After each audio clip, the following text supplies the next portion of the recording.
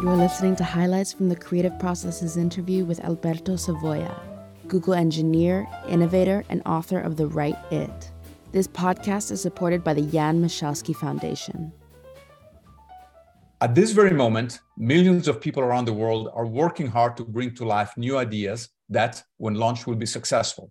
Some of these ideas will turn out to be stunning successes and have a major impact on the world and culture. The next Google, the next polio vaccine, the next Harry Potter series. Others will be smaller, more personal, but no less meaningful successes. A little neighborhood restaurant that becomes a favorite, a biography that doesn't make the bestseller list but tells an important story, a local nonprofit that cares for abandoned pets. At this very same moment, many other people are working equally hard to develop ideas that when launched will fail. Some of them will fail spectacularly, others will be smaller, more private, but no less painful failures.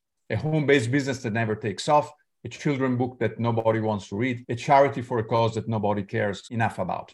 So if you're currently developing or thinking about developing a new idea or part of a team that's working on a new idea, which group are you in? Or if at this moment you're just still planning, if this idea is just purely something in your mind that you want to do, which group do you think you will be in? Most people believe that they either are or will be in the first group, the group whose ideas will be successful. All they have to do is to work hard and execute well. Unfortunately, we know that that cannot be the case.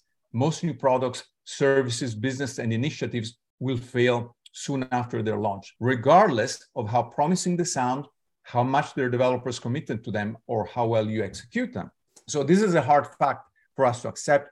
We believe that other people fail because they don't know what they're doing. They are losers that have no business being in that business. I believe I had good reason for my smugness because through luck, I had experienced a string of successes with only very few and relatively minor setbacks. Failure was something that afflicted other people. And then, just as I reached new heights of confidence and hubris, the beast of failure wrapped its tentacles around me and bit me in the ass. A hard to ignore and impossible to forget bite on that competent, well-prepared butt of mine. I could lick my wounds or bite back. I decided to bite back. Failure became my nemesis. Defeating it my obsession. Teaching others how to defeat it became my mission. And this book is part of that mission. So that pretty much sets it up. Everybody wants to launch new ideas. Whether it's a business, a book, or a nonprofit, everybody thinks that their idea is bound to succeed, but the odds tell us the opposite story. Most of them are bound to fail. And when they fail, not only the developers, the people that have idea pay the price, the entire world pays the price because entrepreneurs, ambitious people are our most valuable resource, innovators, creative people. And if they focus on years to develop the wrong products, we all lose. So I'm here to help make sure that that first step is in the right direction. And that's my mission these days. I have this trilogy in mind. So first, I focus my life on building things right. So as an engineer, it has to work. And then what I've learned is that for myself and my colleagues, over many years, sometimes we build them right, but they're the wrong thing to build because nobody uses them. So I shifted my focus to making sure that we build the right thing because kind of building it right is something that we've nailed. But then what is the next problem? And I think we hinted at it throughout this conversation. The challenge is not coming up with new technology, right? The challenge is how do we humans adapt to this technology, put it to a good use? It's very easy to get people to open their mouths, and it's very hard to get them to open their wallets. And it has happened to me. In my startup that did not succeed, whatever the excuse is. So how do you flip that around? So most market research, and again, we're using product, but this applies to everything. This applies to nonprofit. It applies to government initiative, to social initiative. It applies to everything. The goal, the way you approach it is not asking people, if we build it, will you buy it? Or if I build it, will you use it, right? The approach has to be flipped over. If you buy it, we will build it.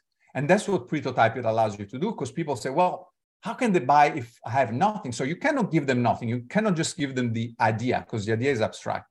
You have to create an artifact or something that allows them to reveal their preference and their real interest. So I'll give you the most extreme example of that, and that is Tesla. So when Tesla was planning to build the Model 3, if you remember, they asked people to put down, they announced it, they show what it would look like.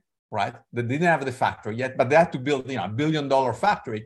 So they told people, if you're interested, you put down $1,000 deposit and you'll get your Tesla Model 3, in 2 or 3 years. So when they got, I think in the end it was like 450,000 people put down $1,000 deposit. So you had 400, almost $500 million in the bank.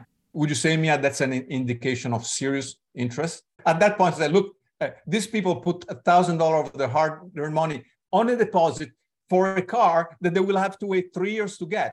You really must want it, right? So, of course, that's an extreme example, but you have to try to get that attitude and bring it to your own smaller project. How can you get people to really manifest their interest in your idea and give you what I call Yoda? I mentioned at the beginning, data beats opinion, but anything can be made look like data. You can put random number on a spreadsheet that looks like data, or you can take data from other people at other times and use that. So Yoda stands for your own data, right? You must collect data for your specific idea, and that data must come with skin in the game. What is skin in the game? In the Tesla example, it's $1,000 check, right? If you're thinking of building a nonprofit, perhaps you get people to commit. Look, this is a founder thing. We just need, I don't know, $2,000 to get started. If you're really interested, are you willing to commit $20, right? The amount is much less important than the fact that they're willing to give some skin in the game besides their opinion. So remember, if your idea, in order to be successful, based on your definition, needs people, right? People to buy it and people to use it, it's very important to get them to show real commitment and not just promises or opinions. One person stood up and wrote these words on the board. And honestly, I forget what the product was, but I never forgot those words. They wrote on the whiteboard, say it with numbers. And immediately, I kind of wrote it down, and that became another one of my mantras. So data beats opinion, and say it with numbers. So I'm inventing a super pen, right? So this pen will write for 50 years. It never dries up, et cetera, et cetera. But you know what? It costs $300. Would you buy it? Would you buy it? It doesn't matter, right? I do not trust it. People will tell you, yes, I will buy it.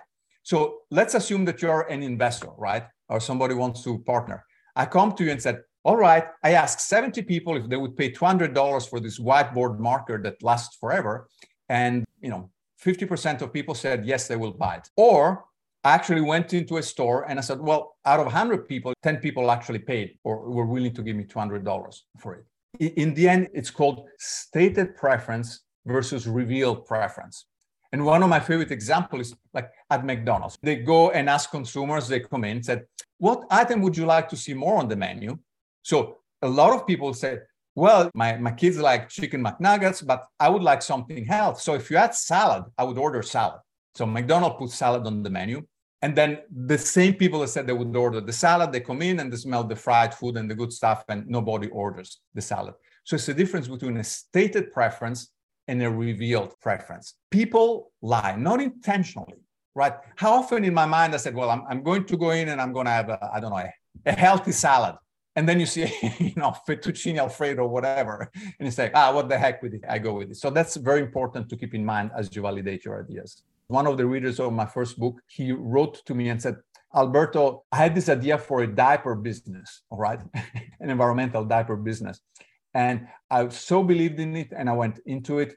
And then I realized that, and it was working well, but I said, I hate being in the diaper business. I'm not even a parent. What made me think that I would want to do it? So I said, when you prototype an idea, you don't test how the idea will work in the market. You also feel how you would love working on that idea. I would love to have an Italian restaurant, but I know the reality of working in a restaurant, right? So the dream and the romance when it comes to the actual world is very, very different. Before you make a long-term commitment, it's good to do experiments. Somebody works at the right company or has the right idea, and then we think that this person has all the answers. And what I've learned, and it keeps repeating, is that nobody really has all the answers, and there really cannot be any expert in a complex field. With long-term thinking, your best bet is to do short-term experiments and trust the data, especially when you have experts that come up with conflicting opinions. Who do you believe? So the best tool that we have is to come up with hypotheses and then to do small experiment. We came up with this expression, fall in love with the problem, flirt with the solutions, which means, say, if you want to solve, whatever big problem you're after, big or small, stick to that problem. Say, I'm going to solve it, but do not fall in love with the first solution that comes to mind, because very likely that's not going to work. And then if you focus on the solution, all your attention goes on that as opposed to the problem, and you try to fit your solution into the problem, even if it's not a good fit. And that pretty much ruins everything. I think when most entrepreneurs fail, it's because they fell in love with their solution instead of the problem. You don't quit with the problem, with the thing that you want to solve, but you must be able to quit and give up if the particular solution that you've worked on doesn't seem to give you the results that you want. We hope you've enjoyed listening to these highlights. To listen to the latest episodes or learn more about participating in exhibitions or interviews, click on subscribe. Thank you for listening.